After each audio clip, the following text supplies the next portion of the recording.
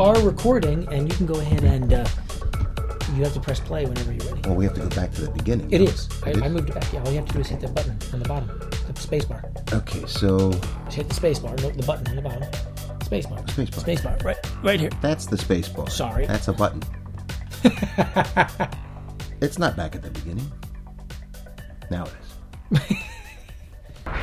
Ladies and gentlemen, welcome back to Crypticast. I am award-winning filmmaker Mark Ritchie, and beside me is... award-winning filmmaker Christian Stavrak. Put your phone down. We've got work to do. I have Dave Burian on the line. I've got to answer. Dave is a cast member of ours. Yeah. Ladies and gentlemen, this is episode 8, and we are going to be talking about distribution. I think most indie filmmakers, if you've been following, you've been waiting for this particular episode. We've been hyping it. We talked about hype in episode 7, if you didn't get a chance to listen to it. But we're going to be talking about the fall of the DVD, the rise of VOD, what we call the magic hour of Hollywood.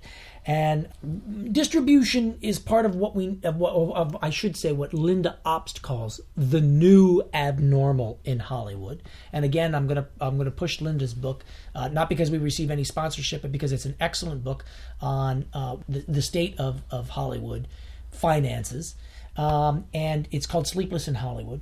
In any case, you really must be a cartographer to navigate the waters of distribution and do so cautiously. This is my most hated topic of the industry, by the way. Yeah. Today, not even the people in charge of the studios have any idea where this industry is headed, where its audience is primarily engaged. They know that if they make another Marvel movie, there's a built-in core of, a couple of million people that are going to go see the next Iron Man or the next Spider-Man or the next Captain America movie. But once they run out of superhero movies to make, they're going to have to find another tentpole. And, there's always Star Wars. There's some big action movie that they can market overseas. But, with streaming, with video on demand, there's a new thing now called Kodi, where you can, I guess you buy an Amazon Fire card or Fire, whatever the device is, you plug it in to your HDMI. Like the Chromecast of sorts? Sort of. Yeah. It's like I think it's actually kind of like an iTunes sort of setup, but it has no content. But you can attach now different plugins to it that people stream all kinds of content. And I'm hearing they're streaming stuff that's like playing in the theater. Oh, really? Okay. Yeah. I mean, just bootleg stuff, obviously, but the whole dynamic of cinema is changing, which is why Scorsese and Ridley Scott and people like that are saying cinema is dead. The whole point of going to a theater as a group experience and seeing a movie together and talking about it afterwards, because you can't see it again until they show it again or until you go back and pay to see it again, that's gone. You can see a movie in the theater, go home and download it the same day most often. Somebody's ripped it off a theater screen in Mexico or somewhere. And so a lot of people are watching movies on their phone, on their iPad, in the car. The whole thing is changing. And so what is... And this is the new abnormal that Linda talks about. Very abnormal. There's a quote that I actually want to... Because we often mention Linda's book. Linda Obst is a Hollywood producer. She works with Chris Nolan. She's an author. She's been in the industry for a very, very long time, worked at several of the studios. And she once had a conversation with Peter Chernin, who's the head of Fox Studios. And this is what he told her. People will look back and say that from a financial point of view, 1995 through 2005 was the golden age of this generation of the movie business. You had big growth internationally, you had a big growth with DVDs, and that golden age is now over. The movie business, the historical studio business, if you put all the studios together, run at about a 10% profit margin. For every $1 billion in revenue they make, $100 billion in profit. $100 million in profit is made. So that is where I got that figure in our last podcast when I was talking about a 10% return. And then you have to introduce mass pirating and the introduction of streaming services and what we now call this new abnormal system of Hollywood. And it does offer us cheaper access to entertainment. In some cases, it offers us free access. It is. That's the problem now. But it's cutting into the profits. Oh, well, yeah, absolutely. And that should... Now, don't let this hinder you as an artist, because it will happen. We are lucky so far that our film has not yet been pirated and put online. But eventually it will happen. That's just the way it is. And people in this particular time in history, because of the ease of access and because of the huge storage devices we have in terms of memory, people want something now and they want it for nothing. And most often they can get it. Depending on how hard they're willing to look, you can find it. That may be why Kevin Smith, in our previous episode, we mentioned Kevin Smith suggesting that filmmakers begin podcasts to sort of begin a network amongst yourselves and your fellow filmmakers. But I think what he was talking about is you've got to come up with a free content. You can't make a movie and expect it to be sold or expect to make money off of it because everyone's going to find a way to access it for free. You might as well just give them content for free. He said this generation of moviegoers wants content for free. They don't want to pay for anything. Yeah. Although, interestingly enough, I remember a couple of experiments. I think Devo did it once, and I can't remember who else. Might have been Radiohead or somebody. But they released a couple of, and I'm talking like almost 10 years ago now, but they released a couple of albums and just released it onto iTunes and said, if you feel like paying us for this, give us whatever amount you feel is appropriate. And most people were giving, $5-10. Sure. A lot of people actually did pay for it, which is encouraging. But I'm sure there were, 10 million people who didn't want to pay for it. Hollywood relies on these, two things, basically. Blockbuster tentpole films and foreign audiences. And we mentioned before in one of our previous podcasts about how even screenwriting is now becoming lowest common denominator because it needs to appeal to a foreign audience that doesn't necessarily have an American sense of humor, or, they need to understand tragedy. They need to understand. That's why the horror industry is so successful in foreign markets. Everybody can be scared. Yeah. Being scared is a universal feeling. Or the superhero movies. Somebody in a costume is knocking over a building. You don't need to speak English to know what's going on. What's going on, yeah. Correct. And that's why. And so Hollywood has sort of abandoned the U.S. market.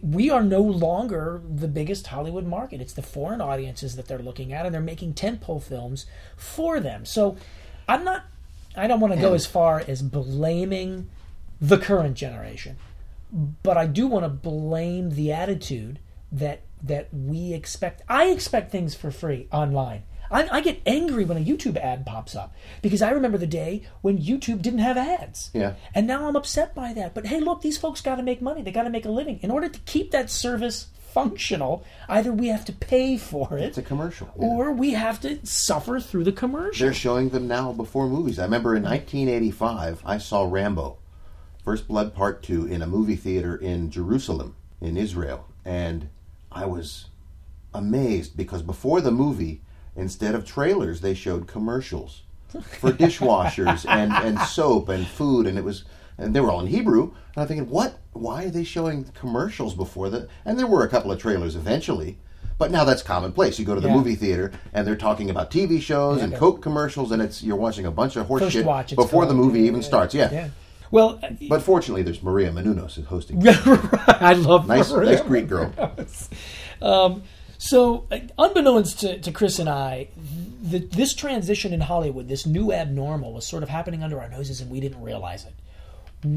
So when we finally got to the point where we needed to distribute our film, I think we were in shock, because the way distribution now functions in Hollywood is very different contractually than anything that we understood or had ever read about or had ever experienced from stories that we heard from other filmmakers.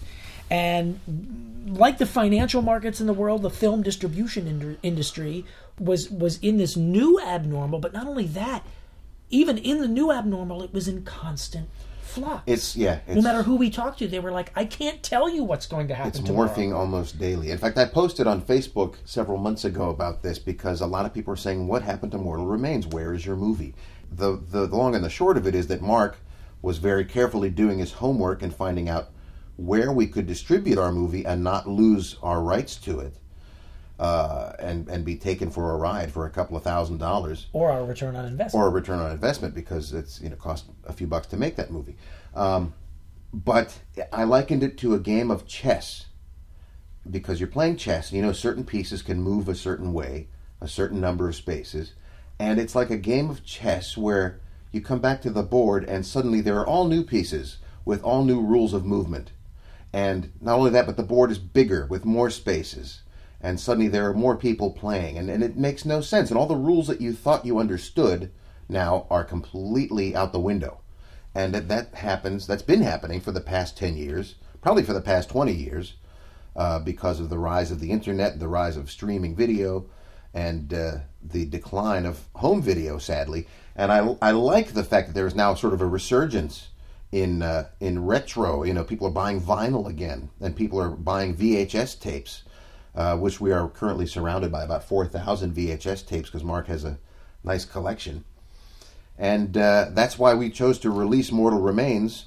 One of the reasons we chose to release it on VHS first was because A, it was cheap and easy to do. B, it had that retro nostalgia feel about it with the old artwork and everything that I put together. And see, if anybody pirated the film, they'd have to go to a lot of trouble to put the fucker online. That's right. And it would look awful. Yeah. And we purposely made it a sort of degraded, third generation copy, so it looked like some kind of bootleg that you'd found off the shelf at Blockbuster. Yeah, as filmmakers, we're always trying to rely on whatever sources we can find. And when we did our screening in L.A., we had several people attend who we were hoping would be there because we wanted to speak to them. First and foremost, Mark Starloff from No Budget Film School. Stolaroff. Forgive me, Mark. You're thinking of Boris Karloff. I'm thinking of Boris. And I think it's his birthday today. Happy birthday, Boris Karloff. And Mark said to us, he was very honest. He said, "Look, I can't tell you what's going to happen tomorrow. The industry doesn't know what's going on. Nobody knows what's going on." This was several years ago, and it's still that way now. But one thing that I noticed when we talked to distributors was because of the decline of DVD and the fact that Hollywood was primarily vacating it except for some of the major releases like the Avengers films and the superhero packages that they were still selling, that because DVD sales were down and everyone was resorting to streaming and the financial return on streaming was significantly less than what you would get in a DVD sale to the filmmaker, the profits were gone. So the distributors that we talked to were basically like, yeah, we're not getting the same profits. They've been cut in half. And guess what? The half that's missing is your half. Yeah. And so you're not going to see a return. Instead, you're going to get pennies on the dollar. And, we're going to... The big question I had whenever we went to a distributor was, okay, no problem. We got to the point where we accepted we weren't going to make a frickin' dime. We said, okay, we understand that. So what is the value to us as independent filmmakers in getting this film out there? Because we're not going to certainly just hold on to it. And that was exposure, which you had mentioned in one of our previous podcasts. We want exposure. And so my question to them would be, great, so how are you going to promote our film so that we have exposure above and beyond the fan base that we've already created? And they wouldn't have an answer for us. They'd come back and say, well, that's your job. Well, what do you mean that's my job? If I'm going to promote my film, I might as well sell it on my own damn website. And the guy who did give us an answer said, social media. And I said, well, we've been doing that ourselves for 3 years now. Thank you very much. And these guys had less followers than we did on their own distribution sites. But again, so who were they promoting to? Yeah, hearkening back to what we said in an earlier podcast, there's such a glut of material now because filmmaking is so easy, so accessible these days. There is such a glut of product. Oversaturation of the market that they, anybody that wants to set up shop and call themselves a distributor can do so, and they'll buy these, lowest common denominator films for a couple of bucks here and there, and then buy them outright, and then sell the whole package in, 5 or 6 movies at once to Netflix or to iTunes or whatever, and they will see the profit, and the filmmaker, well, he's, he got his check for $1,500 or whatever, and that's it. He's out of the picture. And so again, the most you can hope for is exposure, which is not bad. I mean, exposure is good. You want people to see your film, especially if it's a quality production. And maybe somebody will be intrigued by it and want you to do more work. That's hopefully something will come of it. But a lot of these guys that's all they do is they're called aggregators. And unless you're lucky enough to have a film that has some reputable stars in it, that makes its way to Sundance, that wins an award, and is picked up by the Weinstein Company, I think La La Land, right? But we're independent filmmakers. We're not making La La Land. Yeah. You know what I mean? We're making indie films that are sometimes on a micro budget or sometimes just above that. We're not talking about $5 million project. The minute you're making a $5 million feature, you're part of the system. There's just no doubt about it. If you're lucky enough to have that kind of income for your film from investors, you're in the game. You really almost can't even consider yourself an indie filmmaker. You're out there, playing with the big boys, and your chances of getting into Sundance are far greater. But for the small the small fries like us, it's a struggle to get the word out there, but also to find a distribution network that allows you to retain your rights and any sort of return on your investment. But that's all changing, and I'd like to think that it's changing to our benefit. I want to mention another quote from Linda Opp's book, again, Peter Chernin, who said, "Distribution and production." Well, I'm sorry. No, actually, this is a quote just from Linda herself. "Distribution and production were the bottlenecks through which the studios used to control movie making." And that's so very true. Back in the 80s, you were either part of the Hollywood system or you weren't a filmmaker at all. The indie market was my gosh, almost non-existent. If you were making indie films, you were I'm thinking Troika. I mean, you were making low budget, horror films, this sort of thing. But only the studios had the funds for production, and distribution was nearly impossible to penetrate, and that has completely changed. We now, as independent filmmakers, have a voice. We have a voice not only for distribution, but we have a voice for speaking to the world audience, thanks to YouTube, thanks to social media. I mean, my gosh, revolutions have been started thanks to social media. And you're telling me I can't seem to get my film seen? Yeah. Bullshit. You need to pound the pavement. You need to get out there. You need to push your product. You need to embrace hype, and you need to make it happen. Opportunities are at your fingertips in this new sort of Hollywood paradigm. So much so that agents and distributors are now a thing of the past. I mean, no longer do you have to give away the rights and the profits to your project. A perfect example would be what we just did to get our film released on iTunes. We simply opened up our own damn distribution arm of the company, and we got to work. And we're going to be releasing Mortal Remains over the summer, and we're going to be retaining, all of the rights to our films, 70% of the profits. But you have to work at it. I mean, you have to be willing to embrace the business side of it, which a lot of indie filmmakers don't want to do. But if you love your art, I mean, and I'm not saying you love your art as the craft. I'm talking about if you love your product. I just happen to love our film. I'm proud of it, and I like it, and I enjoy it. It's fun. If you're wondering why, if we are distributing our own film and we're only getting 70% profit, again, don't forget there's a cost to distributing. That you have to pay for advertising. There are certain things you have to buy and pay iTunes takes the rest. Yeah. Or Netflix takes their cut, Theatrical release traditionalists call this a second-class way to release films, basically.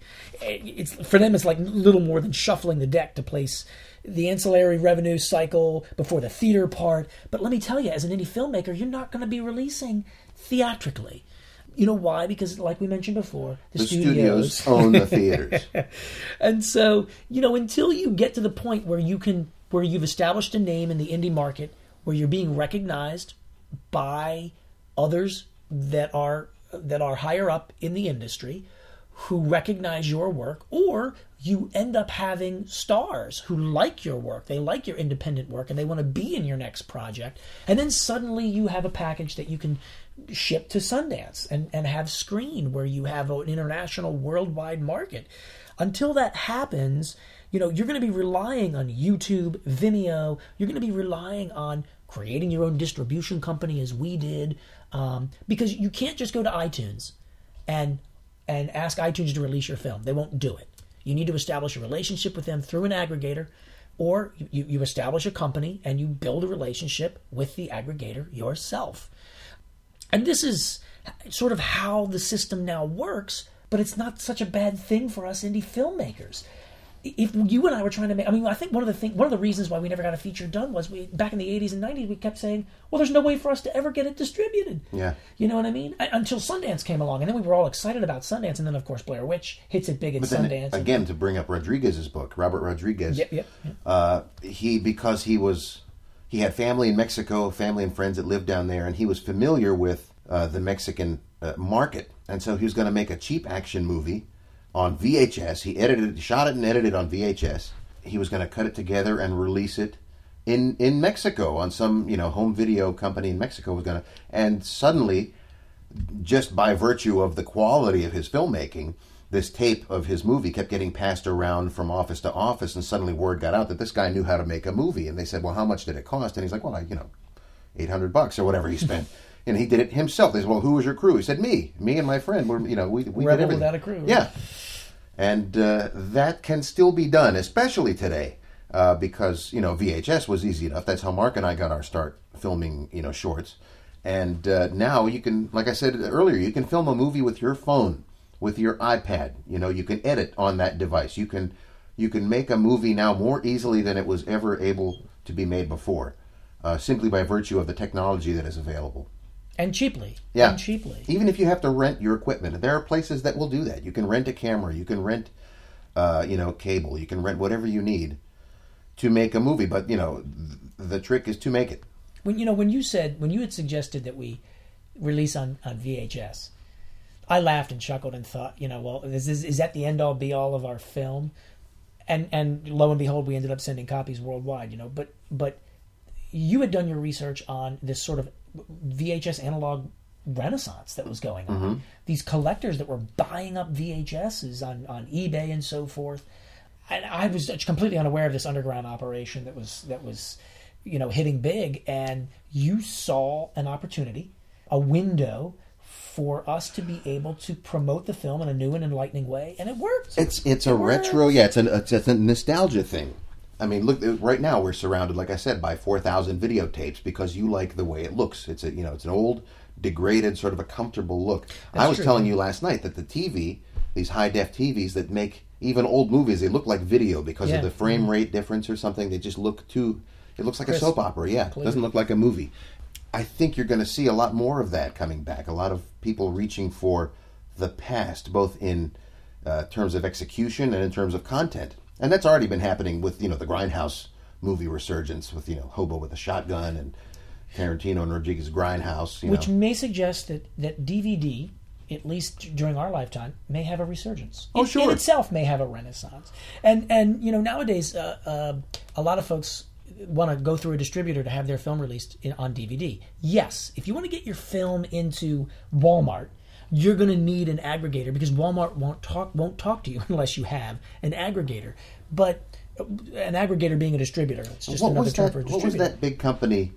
Was it E-Media or something that they would get? Yeah, well, there are any number of aggregation companies, but there was certain companies. That big one particular company that they would get you because you could see E1. That's it. Yeah, yes, you go to Walmart and you look at these cheap horror movies that are on the shelf, but they're on DVD on the shelf at Walmart, available for purchase.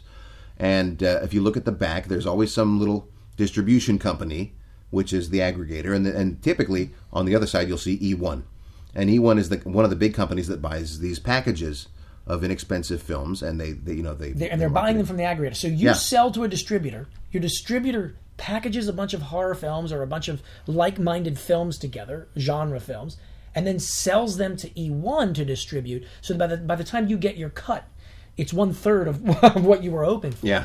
But and so everybody is getting their slice of the pie. But we discovered this because we were talking to an aggregator who was like, "Yes, I'm just going to go ahead and send it off to E1." I said, "Well, wait a minute. Why aren't you distributing this thing to Walmart?" "Well, I don't do that, but I know of a company that does." "Well, wait a minute. Why don't I just go to that company then and have them distribute it to Walmart? Yeah, why am I giving you a cut to have somebody else do the work?" Yeah.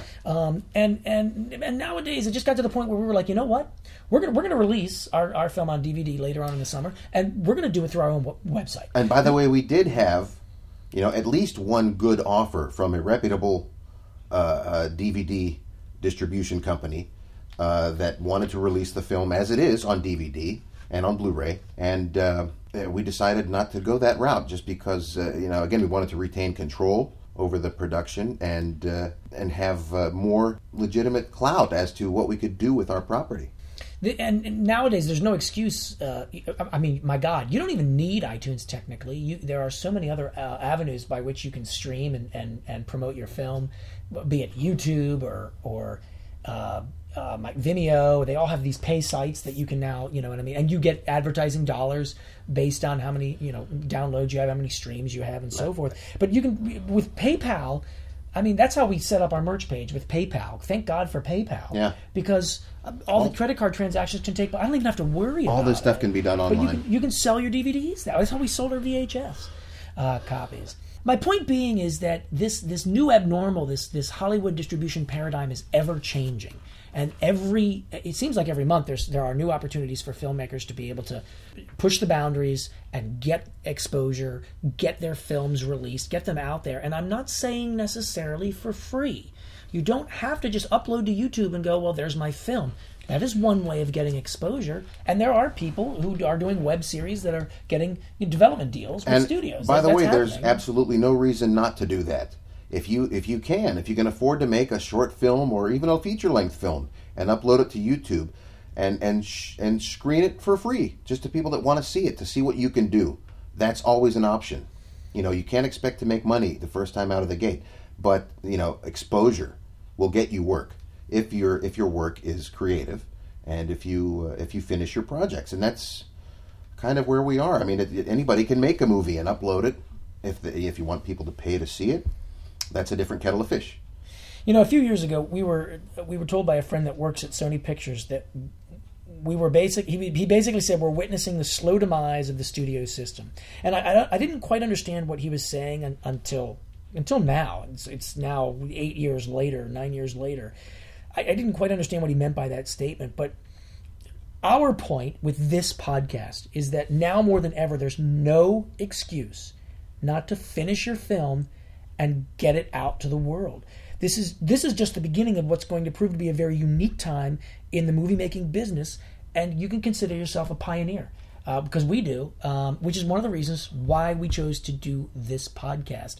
Now, this is the end, so to speak, of our commentary within the podcast itself, but we have 2 more episodes, episode 9 and 10, which is going to be a double feature because we're putting those episodes together. We're going to be interviewing Eduardo Sanchez, director of the Blair Witch Project, somebody who's in the trenches, somebody who has been through the indie world, the indie filmmaking scene, and he's seen it all since 1999. He's made his mark on movie history, and he still has to fight to get a film made. Yeah.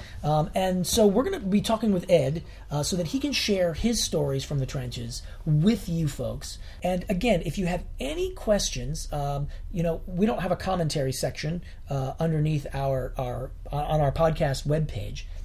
But we do encourage you to contact us. Feel free. If any of the information you got in our first 8 episodes is intriguing to you or you want us to expand on something, don't hesitate to contact us. Our door is always open. We're always happy to help independent filmmakers share our experiences and take it. Look us up on Twitter at Cryptic Pictures or crypticpictures.com. You can email me. You can email Mark.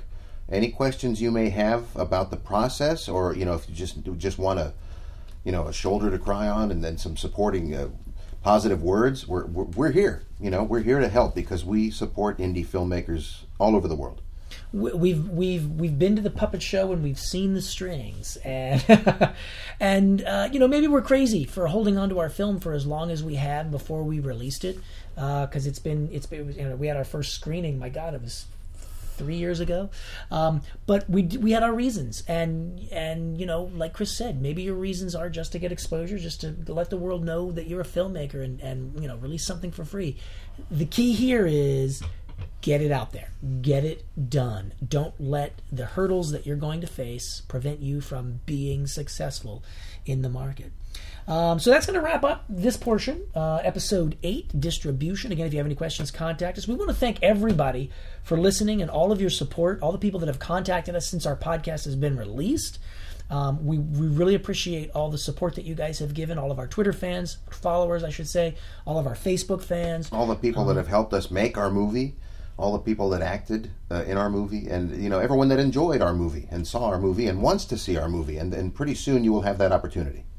Folks, keep listening. Our next 2 episodes, big interview with Eduardo Sanchez. Thank you guys so much for listening.